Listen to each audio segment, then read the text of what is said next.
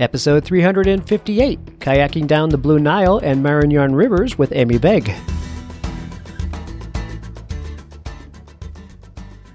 I think the biggest thing with adventure sports is you have skill and you have experience. And, one thing that I learned when I hit my head is I had the skill to run the rapid. I didn't have the experience to know what to do if things went wrong. And that's the difference in, any adventure sport that I think a lot of people fail to recognize. You have to be prepared and you have to know what to do when everything doesn't go right. You're listening to the Adventure Sports Podcast, brought to you by 180 Tech. We talk with adventurers from around the globe to bring you the inspiration and motivation you need to get started in the outdoors or to keep you moving if you're already there. Now here's your host, Kurt Linville.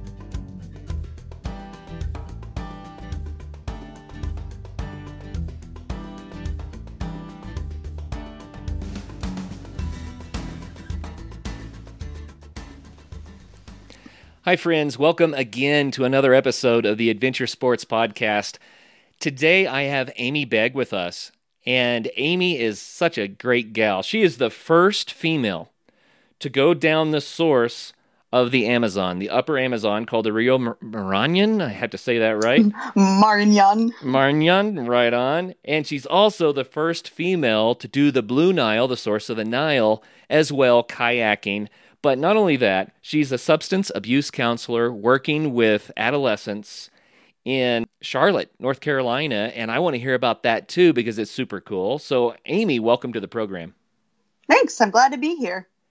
So, wow. How do you become the first female to do these two crazy big rivers? I mean, everyone knows the Nile and everyone knows the Amazon. I mean, these are the rivers of the world. And you're the first female to start at the source of these things, I guess. Tell us about that. Happenstance, my first trip was 6 years ago when I did the Rio Marignan, the upper Amazon. And it was actually kind of funny because that year, on New Year's, I said, there's two things I want to do this year. I want to paddle the Grand Canyon and I want to paddle internationally. And a few months later, just through different people and everything, I heard of this guy, Rocky Contos, who is, he's an amazing expedition kayaker that really brings to light a lot of the world's Grand Canyons around the world and everything. And he was looking to put together some people to kayak the upper Amazon. And I was like, well, here we go. The Grand Canyon of Peru, that works. So I had actually, it was kind of funny because it was only a couple months before that I decided to get a passport just in case. And I just moved down to Charlotte and my friends thought I was crazy, but I was like, well, I'm going to go. This sounds exactly like I was looking for. And I spent 26 days on the river there and it was absolutely amazing. So that does sound amazing to me. And I have to ask, because, I used to do kayaking. People that have listened to the show for a while know that I kayaked years ago, and I kind of gave it up. I mean, I didn't give up the sport entirely, but I gave up pursuing more difficult water, and the reason was because I felt like my skill set wasn't growing quickly enough because I wasn't going often enough, and so I started taking risks that I was uncomfortable with to keep up with the guys, you know what I mean? And I finally just said, no, I'm going to be a dad for a while first. But how did you get into kayaking and have the confidence to say, oh, yeah, I'm going to go do the Grand Canyon of the Amazon or the Grand Canyon of Peru? You know what I mean? Well, man, that's a very loaded question in so many different ways. So I got sober almost 12 years ago, and then I started very quickly after that working in the field. And one of my first bosses was a whitewater kayaker, and he kept showing me pictures, and I was like, man, that looks so good. I was like, that looks great. And I bought a kayak, and it was the beginning of December in Connecticut, and it was freezing, and a friend brought me out into a lake and started to try to teach me how to roll until I thought my teeth were going to shiver out of my mouth. And and I was hooked. He brought me down my first river, the Fife Brook. And I just took off after that. And I paddled my first several months of paddling. I traveled all over the East Coast kayaking everywhere and any possible chance I could get. And then shortly into my paddling career, I actually had a pretty bad accident. I hit my head on the Cheat Canyon at Cheat Fest and suffered a pretty bad traumatic brain injury where I was in the hospital for 2 weeks and had to learn how to read and walk and talk again. And then about a year after that, I decided that it was High Falls on the Cheat Canyon. That was the rapid. I decided that I needed to kayak that rapid again, or I needed to quit kayaking. And so I went down and I ran that rapid again, and I had a great line, and I went through it. And, after that, I was like, I could do anything. I got this. So I just continued to work on my paddling skills. And when I moved down to Charlotte a couple years after that, I became an instructor at the Whitewater Center. And, so that, I guess when you instruct, your skills get pretty decent because you're always telling others how to do them. So right, yeah, the best way to learn anything is to teach it. I guarantee you that's awesome. So, how much experience do you think it takes someone, if they're an average learner, to be able to safely negotiate Class 4 in a kayak? That's so hard to say because there's so many variables that play into part. I think the biggest thing with adventure sports is you have skill and you have experience. And, one thing that I learned when I hit my head is I had the skill to run the rapid. I didn't have the experience to know what to do if things went wrong. And that's the difference in, any adventure sport that I think a lot of people fail to recognize is that people could have the skill, but you have to be prepared and you have to know what to do when everything doesn't go right. And that's the experience part that is needed. And, and how do you get that experience? Time in the water, time in different, rivers, time, different experiences. Yeah. It just takes time. Amy, I love what you said there, and I think people need to hear it. So many people learn enough skill to do something, but they haven't learned the next step, which is, how to survive when things don't go the way you want. And that's when people get in trouble with adventure sports. When you're skydiving, you have to practice pulling the reserve chute. You have to know how to do that, even if you never need to. You have to. You know what I mean? Well, I do. I'm actually a skydiver also, and I practice my emergency procedures. Yep. Every time I'm in the plane, I practice my emergency procedures. I've never had to pull my reserve, but I practice it. Yeah, it's got to be second nature. I taught my kids to alpine ski, and we had so much fun doing that. But before I got them on the really steep stuff, where you're not going to stop if you fall, you're going to stop when you hit a tree or a boulder, right? Right. I said, before we go there, I'm going to teach you guys how to do a self-arrest if you fall. So we got on a steeper slope that was safe. I said, you got to fall down. I taught them how to roll out of a fall and get their skis below them and kick their edges in so they could stop. I mean, it's a basic skill. No one teaches that. Yeah. You know what I mean? But we practiced for a half day, falling and recovering. Then I took them to the double black, and we skied it. And it just makes sense. So in kayaking, what are those skills? What do people need to know? Well, what I always say to people is before you move up in a class of rapid, so if you're moving from class 2 to class 3, you should be able to catch every eddy in a class 2 rapid. And you should be able to put your boat anywhere you want, and you should be able to identify multiple lines through that rapid. And then you move up to class 3 and same deal. If you can't make the moves in the class below that, you're not ready to move up. That's good. Yeah, and I think, especially I see a big trend a lot in kayaking recently where it's about bombing rapids. And, it's like, I'm glad you survived that rapid, but you didn't paddle it. You didn't kayak it.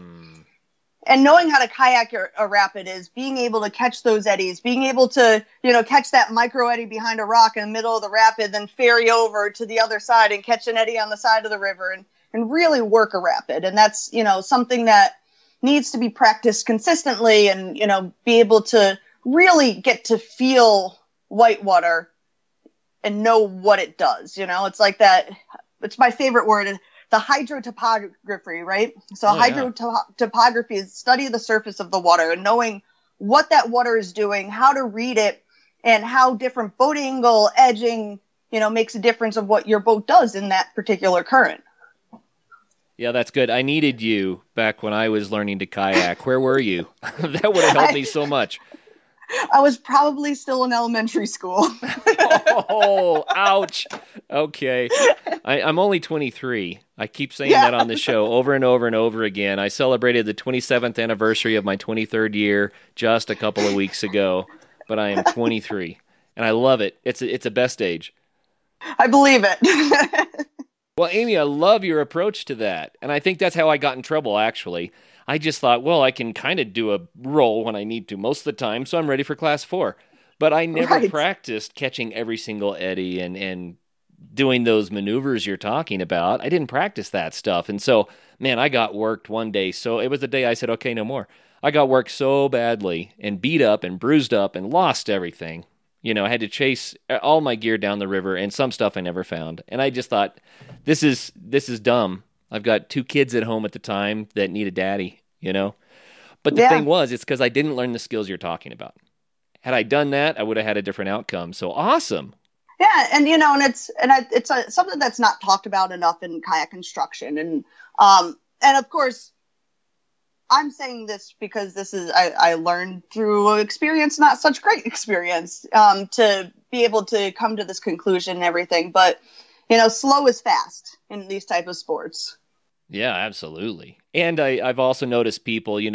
Skiing is something that I did more slowly and built more skill with. And people will say, "Well, I would never ski that run. It's too dangerous." And I look at it and I say, "Well, not at all. If you know what you're doing." Kayaking is the same way, right? It's a matter of having the skill set. The majority of Class 5 rapids are really Class 3 moves. What makes a Class 5 rapid a lot of times is the consequence of not hitting that move or that line, and the big part of Class 5 is being able to have such strong skill that you're going to be able to hit your line, or if you don't hit your line, that you absolutely know how to get out of it and what to do. Nice. And that's what makes Class 5 and the death potential of the consequence. Details. But it's a mentality and a mindset. These sports are so much of your mental capacity, and how was I able to decide to go to the upper Amazon that first time? It was because I knew mentally that I had what it took to get through that experience, and be able to pick my lines, be able to be conservative also, because that was another thing, not having that ego and pride, like, oh, I'm going to go through this rapid and pick the hardest line. I'm like, no, I'm the only kayaker here. I'm going to pick a conservative line, so if something happens, I'm not literally up the creek. Nice. So I want to dive into the stories about these 2 trips because they're going to be so cool. But before we do, I want to hear the story. You said that you got sober 12 years ago, and now you're a substance abuse counselor working with adolescents. I got to hear that story first, because that's part of who Amy is, and it's amazing when I hear stories like that. Yeah, it totally is a part of who I am. I always say it's a big part of me. It's not what defines me, but it's given me the life I have. I was, a pretty bad alcoholic and drug addict into my late teens.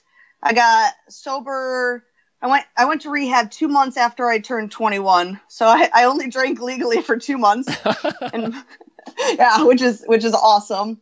And the treatment center that I went to, Mountainside, it's a northwest corner of Connecticut, and their program was very much, encompassed the outdoors, and they would bring us camping up on the mountain and on hikes. And, it was through that I remembered my connection with nature and the outdoors. And I always liked it, but I lost that. And it was very quickly after, I got sober there that I started to get back into, I ski also, got back into skiing and hiking and road biking and mountain biking and everything under the sun. And I learned how to kayak. And from there, I worked with adults for the first 5 years of my career, and I decided that adults suck. They're really hard to deal with. They're entitled and they don't like to listen. Yeah, sure. Yeah. And so at the same time, I decided to move down to Charlotte because the whitewater down here was better, and icicles don't form on my helmet in the winter when I kayak down here.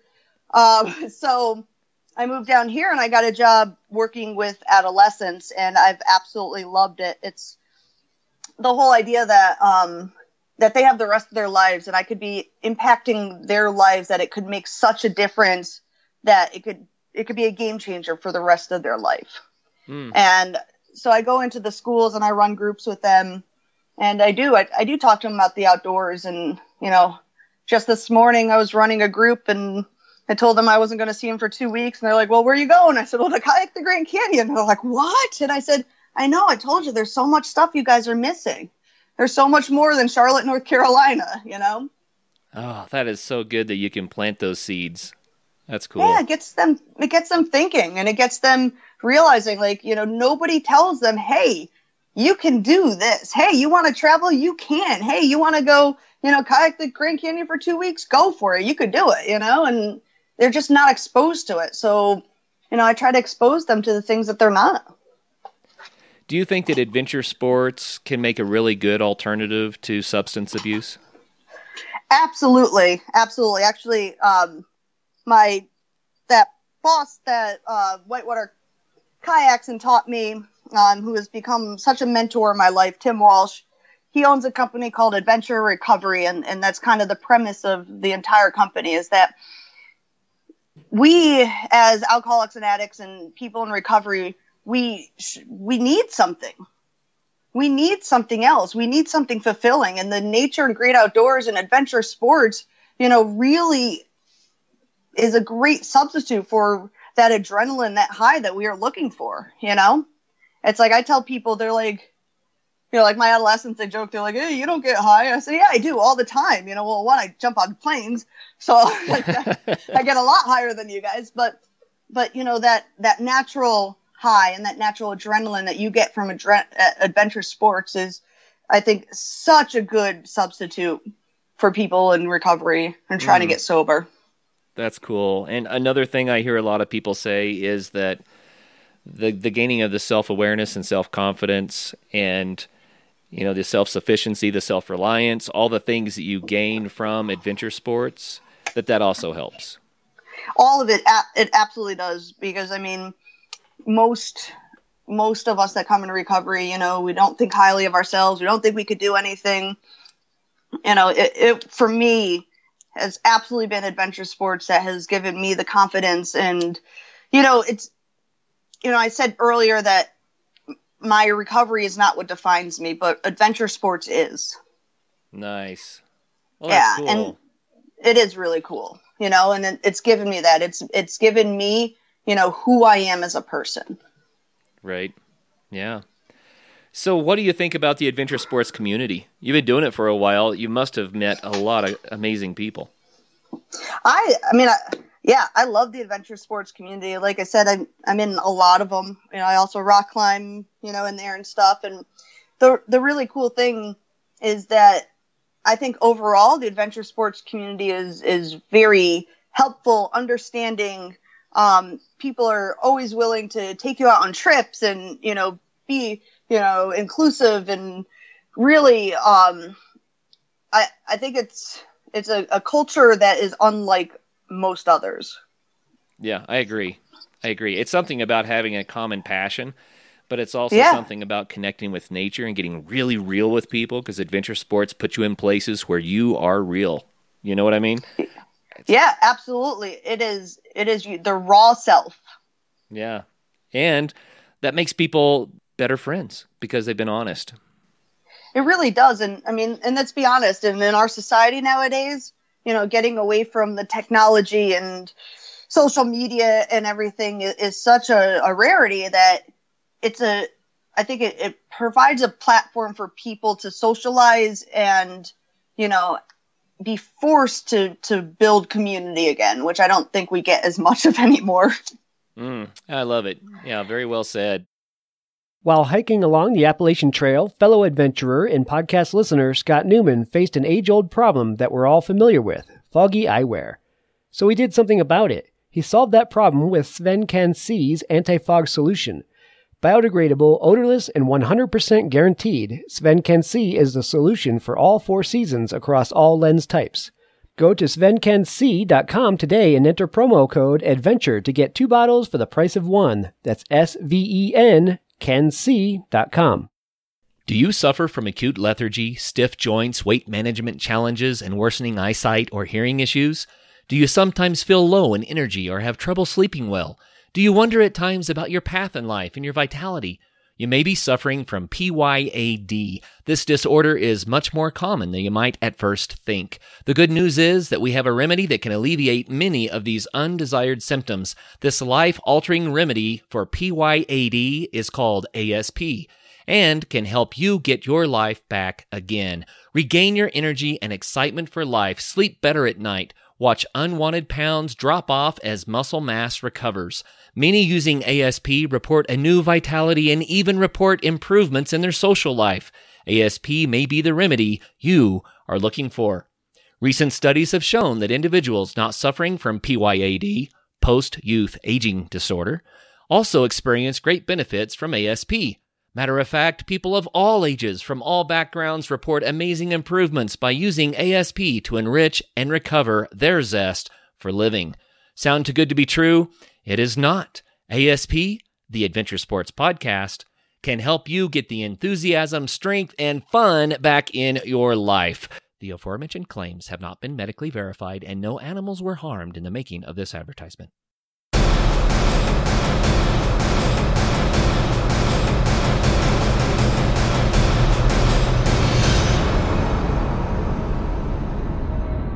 Well, let's dive into this upper Amazon. Now let me try to say it again.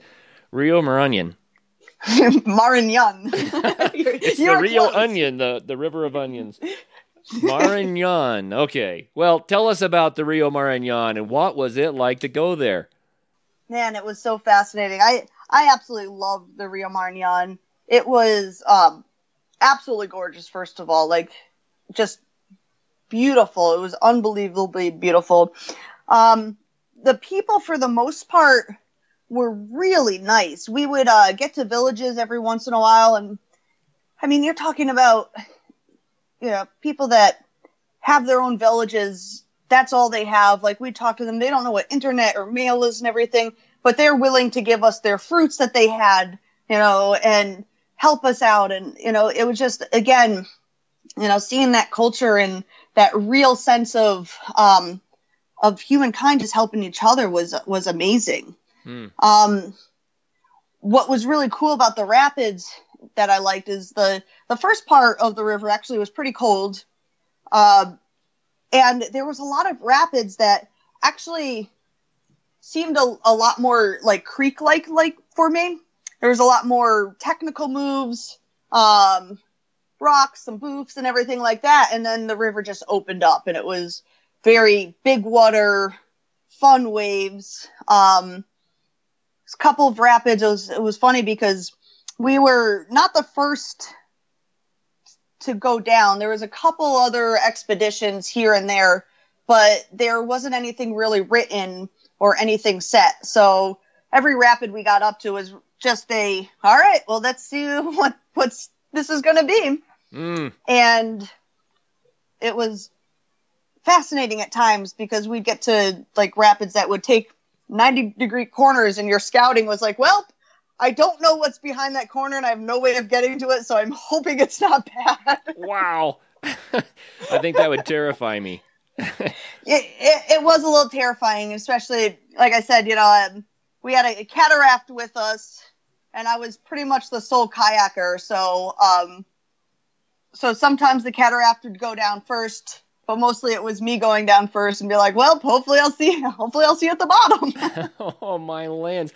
Were you just really, really nervous or was it just fun? The first week I was very nervous. There was this was the first time I really was doing a multi-day trip. Then the other thing is that, I'm used to our modern day whitewater kayaks and I I was in a Prion rocket, which is, a full displacement hull, very thin boat. Very unlike anything I've ever paddled. So for the first week, it really was like, all right, that's the line. Okay, now what line do I think I could paddle in this boat right now? Oh, so was it a longer boat and that sort of thing? It was longer. It was thinner, completely full displacement hull. So not as much rocker.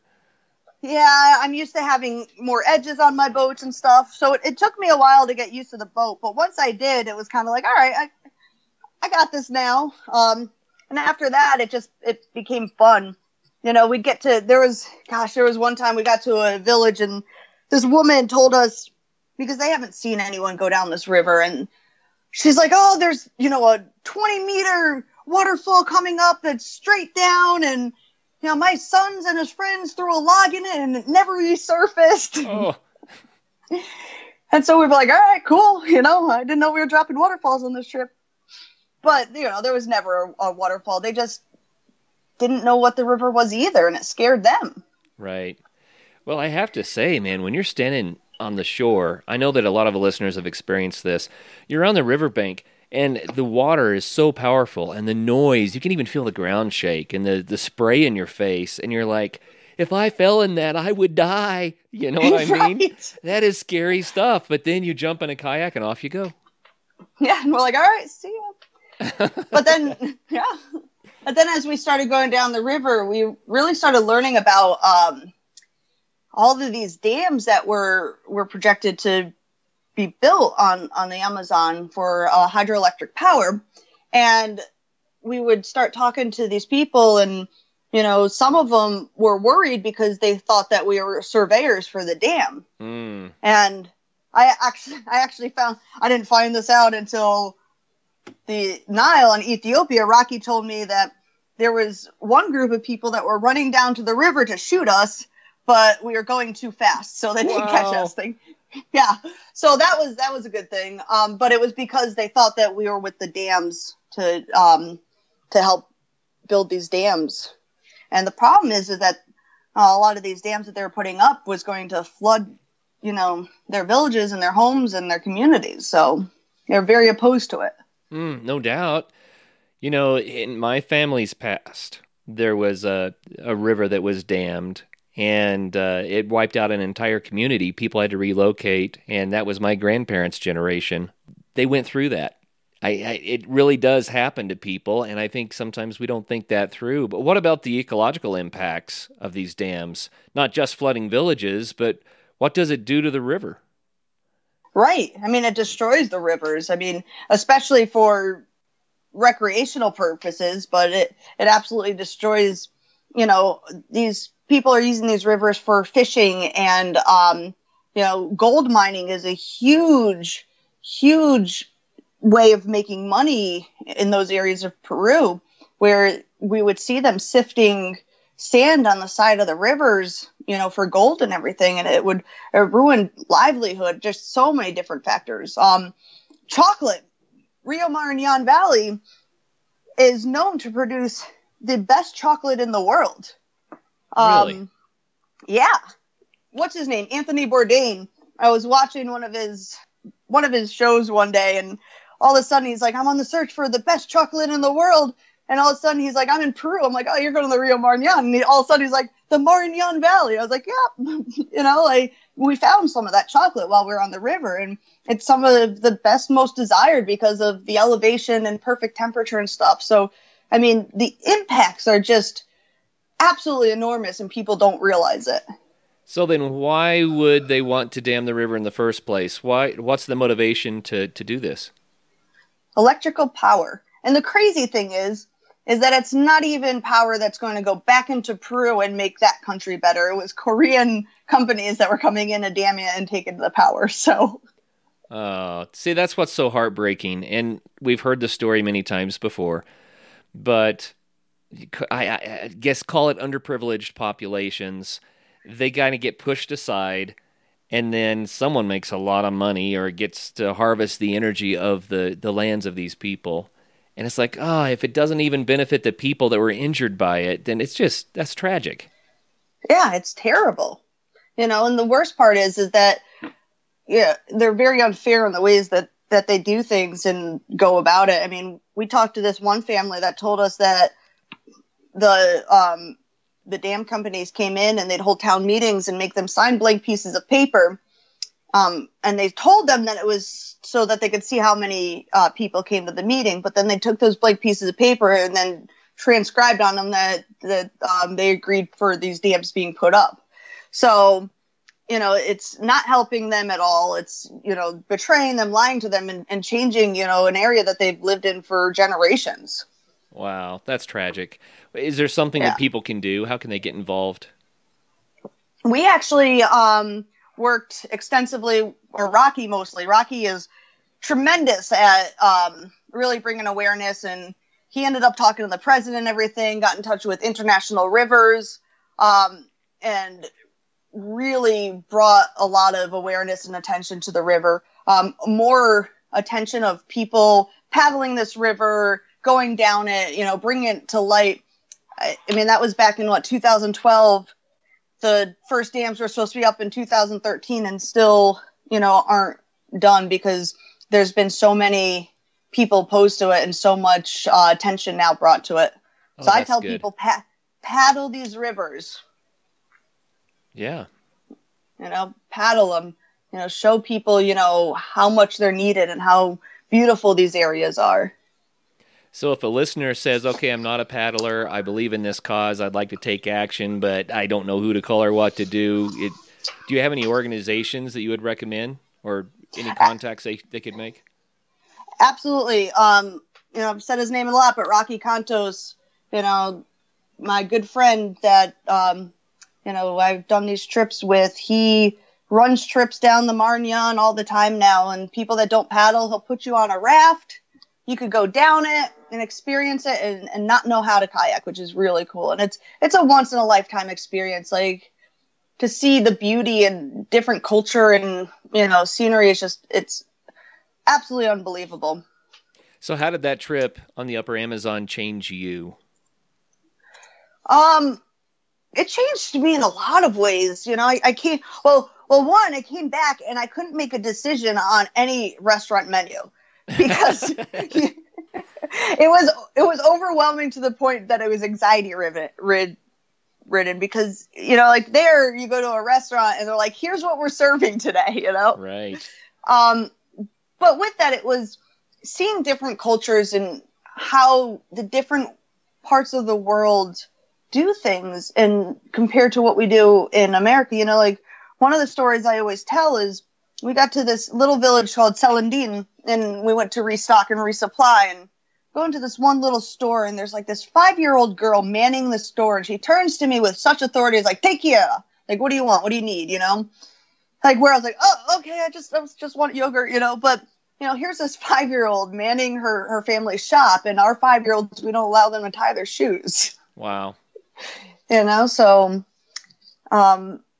that was kind of huge to kind of step back and see that difference in the culture. And, also 26 days on a river, that's a lot, 26 days of being around the same people and doing the same thing and not being around technology. And it really, I actually didn't want to come back. Oh, I'm sure. So how much distance do you think you traveled in those 26 days? We went, I think it was approximately 400 miles. Wow. Yeah, so a while. And, they say any new habit takes about 30 days, to establish. So you got in the habit of being on the river in 26 days, right? Absolutely got into that habit. You get into a pattern and, of what you do every morning, how you set up your tent, how you take down your tent, how you pack your bag, it becomes a very systematic, which is awesome. And it's funny though, because that trip taught me how to do those things for all of my trips afterwards. So, I've paddled in Mexico and like Ethiopia and Grand Canyon, and I have a system now because of that trip. Yeah. You have the experience you were talking about earlier that makes it all good. So what was the terrain like? I really want to know. So it was in Peru. Was it jungle or was it like dry canyons? Was it really mountainous? What are we talking about? All of it. And that was what was so cool. It was all of that, like the first part of the trip, it started out very desert-like, reminded me a lot of, your Colorado and Arizona. And then at the end of even before that, we're passing through 14,000 foot canyon or mountains to get to the river. And then by the end, we're in, lush green jungles with the piranha and, monkey and everything like that. So wow. You had a little bit of everything, which was so cool. Okay, tell us a story about when things didn't go like you wanted them to. Something didn't go as planned. I know that had to happen. Hopefully it doesn't involve piranha. No, it doesn't.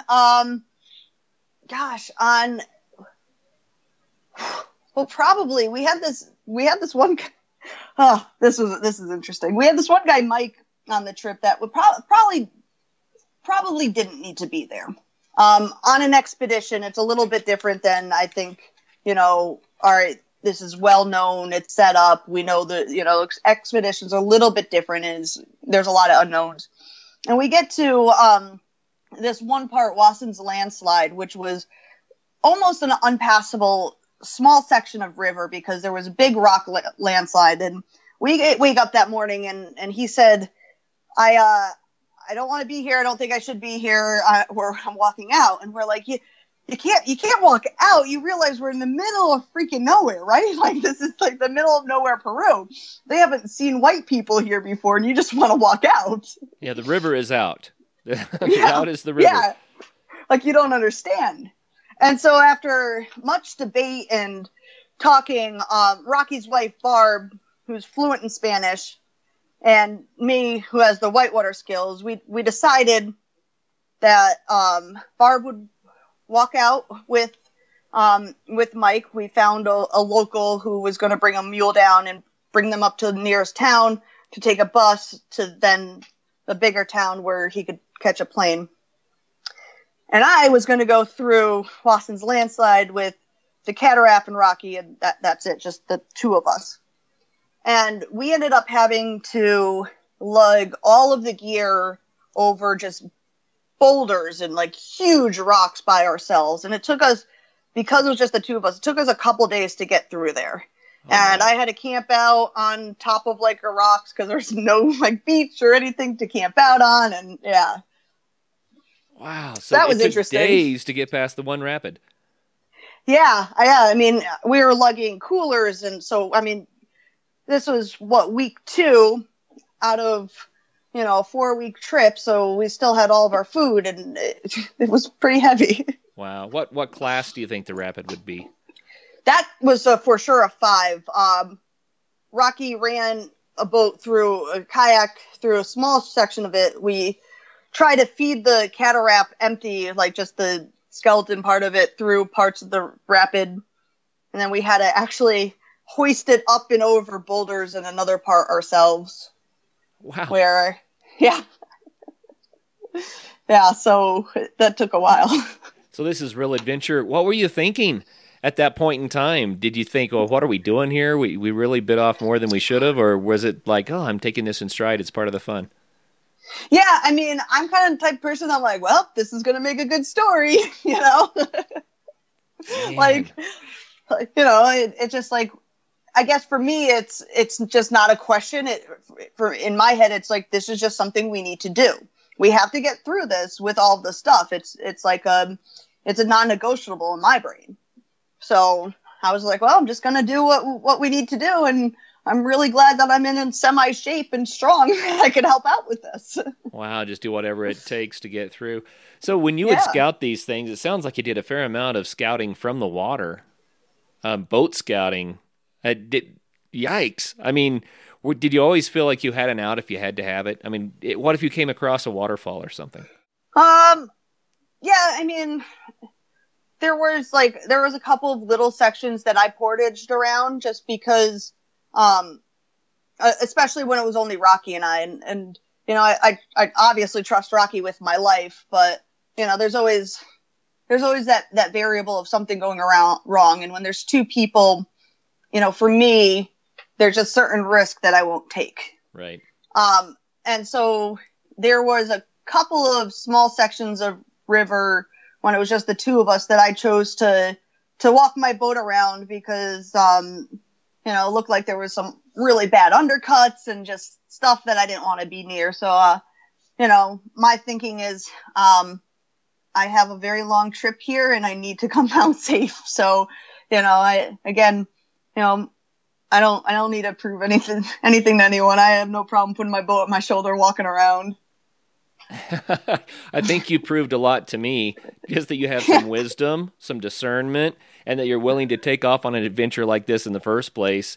That's amazing. What an amazing adventure. So you said it was 400 miles. We know at least one rapid was Class 5. How would you characterize the river as a whole? Was there a lot of really difficult stuff, or was it a big mix? No, it was a big mix. I mean, in general, I would classify it a 3-4. Just a lot of really fun, big, huge wave trains that, just good, big whitewater. Hmm. And how about the scenery on a scale of 1 to 10? How great was it? Oh gosh, it's so tough. I've seen, I don't know. It's still probably my favorite river. I'd give it a 10. And you're going to do the Grand Canyon next, so I'd like to see what the comparison is, but you're not there yet. Yeah, I can't wait either to see it too. Right now, the only thing that's going through my head about the Grand Canyon is there's no crocodiles, so that makes me happy. If you need to swim, it's not quite the gamble. Right. It's because the Nile. I just got off the Nile in August, and I definitely have some post-crocodile stress disorder from that trip. So, well, tell us about the Nile then. We've got to get there anyway. It's a perfect segue. Yeah, if you want to rate that trip 1 to crazy, I would say crazy. So you started this in Ethiopia, and how far did you go? We were about 30 kilometers from Sudan when we ended, which is about 17, 18 miles, I guess. Okay. So we went around the same. I think it went 450 miles down the Nile in 16-ish days around there. Wow, so that was a faster trip. The water was moving extremely fast. I mean, we were on the flat water sections, moving around 12 miles an hour. Unbelievable. I did not know it was that fast. That's crazy. Yeah. Well, it was monsoon season too, so it rained on us every day. The river would rise and fall quite a bit while we were there, so finding camp was something that we actually had to be very intentional on thinking about. Well, the water could rise up this far, so... So how do you judge that? Strong guesstimates and looking at, I say that, but realistically trying to look at water lines and like the sand and the beach or on the rocks and everything to see the recent water lines and staying above that. That always scared me a little bit. The idea of going to bed at night and falling asleep and not knowing what's going to happen to the water that's next to me, Yeah, I do. I don't think I slept well for that entire trip. Between that and the fear of a crocodile grabbing me out of my tent. What an adventure. So how many crocodiles did you see? In our 16 days, the ones that we counted and saw was around 200. Wow. And like the first couple of days, we'd see a 6-7 foot crocodile and like, man, look at that huge crocodile. A couple days after that same size crocodile would be like, meh, nothing to write home about. That's just bait for the other ones. Right. They just started getting bigger and bigger and bigger. And yeah. Oh. And they're aggressive. So they'd see you in the water and they'd actually jump in the water and start charging towards you. My lands. Do you think they were territorial and trying to protect something, or do you think they were hungry and trying to get a bite? Probably a little bit of both, I'd say. And you're in a kayak? I was in a kayak for a while, towards the end of the trip when we started seeing bigger and bigger crocodile and I chose to sit on the raft more and more. And so I'm a big believer on any of these trips. For me, I can't just be a passenger. So that was actually the first time I really oared a raft, but I did a lot of it. Oh, that's great. It's a matter of being adaptable sometimes, huh? Yeah. It's kind of like all right, this is what this is. Cool. Let's do it. Being extremely adaptable on these types of trips is important. Rocky and this other guy, Kalen, I wasn't able to get there at the same time as them. So I was meeting them up on the river at this bridge, and there was some miscommunication, and I was told that they said they were getting there early. And so I had a driver bring me out with all the supplies to Mertul, this bridge that we were meeting at. And, I'm waiting there, and it's getting dark, and they're not there. And I was like, well, guess I'm just going to wait. And it was funny because there were some Ethiopian military guys that, they were just, they were so interested in like me, this, in their culture, like it's crazy. I'm like, here's this young white female just totally fine with pitching her tent on the side of a river and waiting, Yeah, it's cultural. It's kind of a culture clash for them, huh? A huge culture clash, but they were really cool. There was, of course, a huge language barrier. I taught one of the military guys the Macarena, so we found some things. We found some things to do in the time that I was waiting. So, did it make you nervous that they didn't show up when expected? I was a little bit nervous. I was kind of sitting there like, I use the Garmin InReach, which is two-way messenger. And I didn't know if Rocky had his spot device on him. So I was texting one of my friends in the States to try to get in touch with Rocky's wife to find out if he had a spot on him and if he's like posted anything. So. Wow. Were they coming down the river to you, or were they just delayed otherwise? They were coming down, and they actually were exactly on the time frame that they said they were going to be on. The guy that we were using to help us with logistics, he's Ethiopian and owns a travel company in the capital Addis Ababa. He ended up being pretty sketchy in many different ways. So pure speculation, but I think it was a way of getting more money out of us having a driver bring me out there early than have to wait there. So, oh, interesting.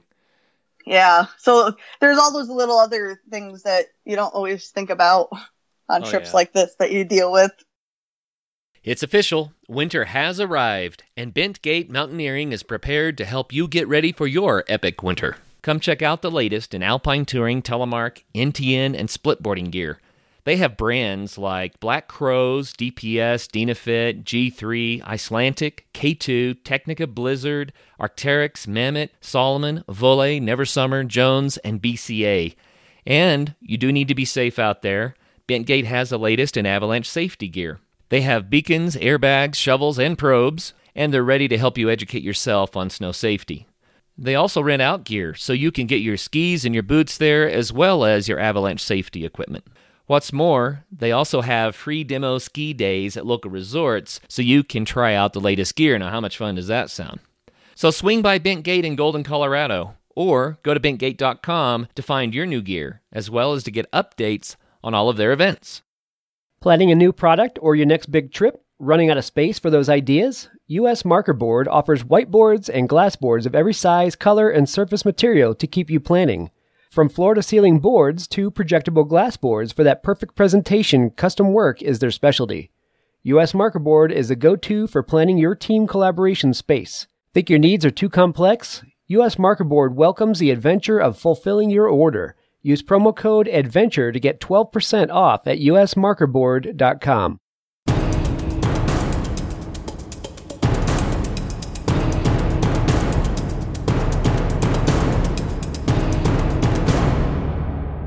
Well, what was this leg, this tributary of the Nile, what was it like? I felt like I was in Charlie and the Chocolate Factory on the Chocolate River. Really? So it's called the Blue Nile, but it's chocolate. It is chocolate. I felt like I was paddling in chocolate milk. But it was also monsoon season, so a lot of sediment was washed up and everything. And you had, tributaries on the side that were flashing because of the rain. So a lot of different things being washed out into the Nile. So, saw a lot of logs also. But yeah, it was fascinating how the river varied between us going through these canyons that were pretty tight to opening up to the width of probably 2 football fields. So lots of variety. What about this? You said the last river had a lot of variety. What about this one as far as a class? How difficult is it?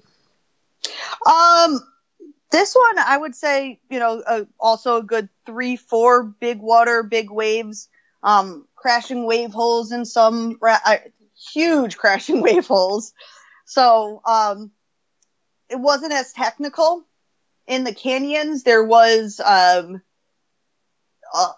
issue with you get a lot of big whirlpools and a lot of different currents coming in from different ways that create some really funky water. It freaked me out. I swam once, and fortunately, the only time I swam was I just got back in my boat, and I was trying to peel out of this eddy, but there was like 5 different currents that were coming at me. And it flipped my boat, and because there was currents coming everywhere, I was trying so hard I could not roll my boat. It's like your paddle just sinks instead of giving you the resistance you need, that kind of thing? Yeah, I was just like stuck, I couldn't even move my paddle, and I was like, and I'm like, I remember sitting there, and I'm like, well, this is odd. Wow. Yeah, it was kind of crazy, and like I said, thank God I was close to the side of the river and everything, and I don't think I've ever self-rescued as fast as I did there. Kaylin helped me some too, got my boat and everything to the side, but I mean, the more fear factor of not swimming comes with, of course, the wildlife. Oh, my lands. Yeah. Did you ever really fear for your life, or was it just kind of like, we have to be careful here? Oh no, there was a few times that I was like, whew. Like there was one where we pulled into this beach, and at first we're like, oh, this is going to be a great beach to camp. And there literally, all of a sudden, comes this huge crocodile. And it just starts coming lumbering down at us. And if it didn't trip over its own 2 feet and literally face plant, that thing would have gotten us. Whoa. And that night at camp, once we finally did find a camp and everything, I mean, we Rocky was in the kayak this time, and Kaylin and I were on the raft, and I mean, we got out of there really fast and everything. And we laughed about it at camp that night, but it really was. If he wasn't so clumsy, we would have been in a bad situation. That is nuts. That is so great. So how did you choose a campsite then, if you were just likely to be right on top of one of these guys? I mean, we tried to find campsites where they weren't, so we would look to make sure crocodile weren't around. They're usually territorial in their areas. Higher up, closer to the end of the river where we took off, we weren't finding beaches anymore, so there was huge tall brush, this grassy, thick grassy type of stuff above our heads, and we'd literally take our paddles and flatten it out to make a camp. One morning that didn't turn out so well because there was bees everywhere. I got stung 3 times, and I tell you what, African bees hurt. They are the worst bee stings I've ever had. They hurt, and their stinger stays in you, and I have to have Kaylin or Rocky pull out the stinger. And what happens is once one stings you, it releases a pheromone for others to sting you, and that's, not good. So, man, so I don't know. I'm not really sold that this is the trip that I should go on, Amy. You're going to have to sell me on this now. Crocodiles, crazy rapids, crazy currents, logs getting flooded into the river, bees attacking. What else happened? Well, so, I mean, we only got shot at once and held hostage by the Ethiopian military for a day and a half. But other than that, it was a good trip. All right. There's got to be a bit of crazy to go on a trip like this. Man, in the end, are you glad you did it? Would you recommend it? Or would you be like, you really got to know what you're getting into? I think with this trip, I wouldn't recommend this to the new kayaker, or I want to sit on a raft and I've never done something like this. I think you have to have a little bit of that outdoor wherewithal for a trip like this. But I still would recommend it to people because, I mean, the scenery there is uncanny. It's absolutely beautiful. And, you know, again, when we do an expedition for this first time, it's a lot different than when it's, you know, planned tripped and people know it. You know, we're kind of like the guinea pigs and getting everything set up. And, you know, the great thing about going back and doing a trip after we've done it is that now, you know, there's logistics on all the good campsites, where to stop, all this stuff, where right. We're kind of flying by the seat of our pants. But yeah, it's definitely a riskier trip. But it's still, I thought it was gorgeous. And, Africa is beautiful. Ethiopia is gorgeous. It's a little turned around country, but other than that, you know, it really, really was a cool trip. The crocodile were scary though. Like I really have to say that's the one part of the trip that's tough because, there's a lot of them. You know, people say hippos are the most dangerous. We saw 12 hippos. Those didn't bother me at all. You just don't want to be between the water and the hippo. Right. They're big. Those things are they're huge. They're like a little mini school bus, but they mind themselves, right? So they see you and actually will kind of like dip down in the water and, you know, mind their own business, where the crocodiles see you and they're like, boom, into the water coming after you. I think it would turn into Finding Nemo. Remember the scene where just keep swimming, just keep swimming. I actually said that a lot to myself. Yeah, just keep paddling, just keep paddling. I can't imagine how crazy. Okay, between the two, the Rio Marañón. I'll never get it. You're so close. I'm so sorry. The Marañón. So between the Rio Marañón and the Blue Nile, which one was your favorite? Oh, Marañón for sure. Really? Marañón for sure, yeah. I mean, that is just such a beautiful, gorgeous place. Like I said, I don't regret my trip to Ethiopia, but it was a very challenging place to be. So is it harder for you to go on a trip like this, to get there and say, okay, I'm going to have this big culture, shift and going to do this crazy thing, and I don't really know what I'm going to get into? Or is it harder at the end to come back to Charlotte and say, oh, I'm back in normalcy again? A little bit of both. I'd like to say that I'm pretty acculturated and, I'm able to, assimilate to environments pretty well. And, I understand cultural diversity and differences and respecting people's culture. That's a very big thing, is that I don't care that I'm American, I'm in their country, right. So for me, that means, I'm going to do the best to, assimilate to their culture. Which I actually really enjoy that. I find it fascinating to see how other people live. Like in Ethiopia, you only eat with your right hand. There's not utensils there. So everything's, you eat with your fingers, and you only eat with your right because it's known that you wipe yourself with your left. Oh, right. No left. And so, yeah. But I have, when I'm away for a while, I do have a hard time coming back to the States. It sometimes takes me a while, and I have to remember, oh yeah, that's not accepted here. I can't do that. All right.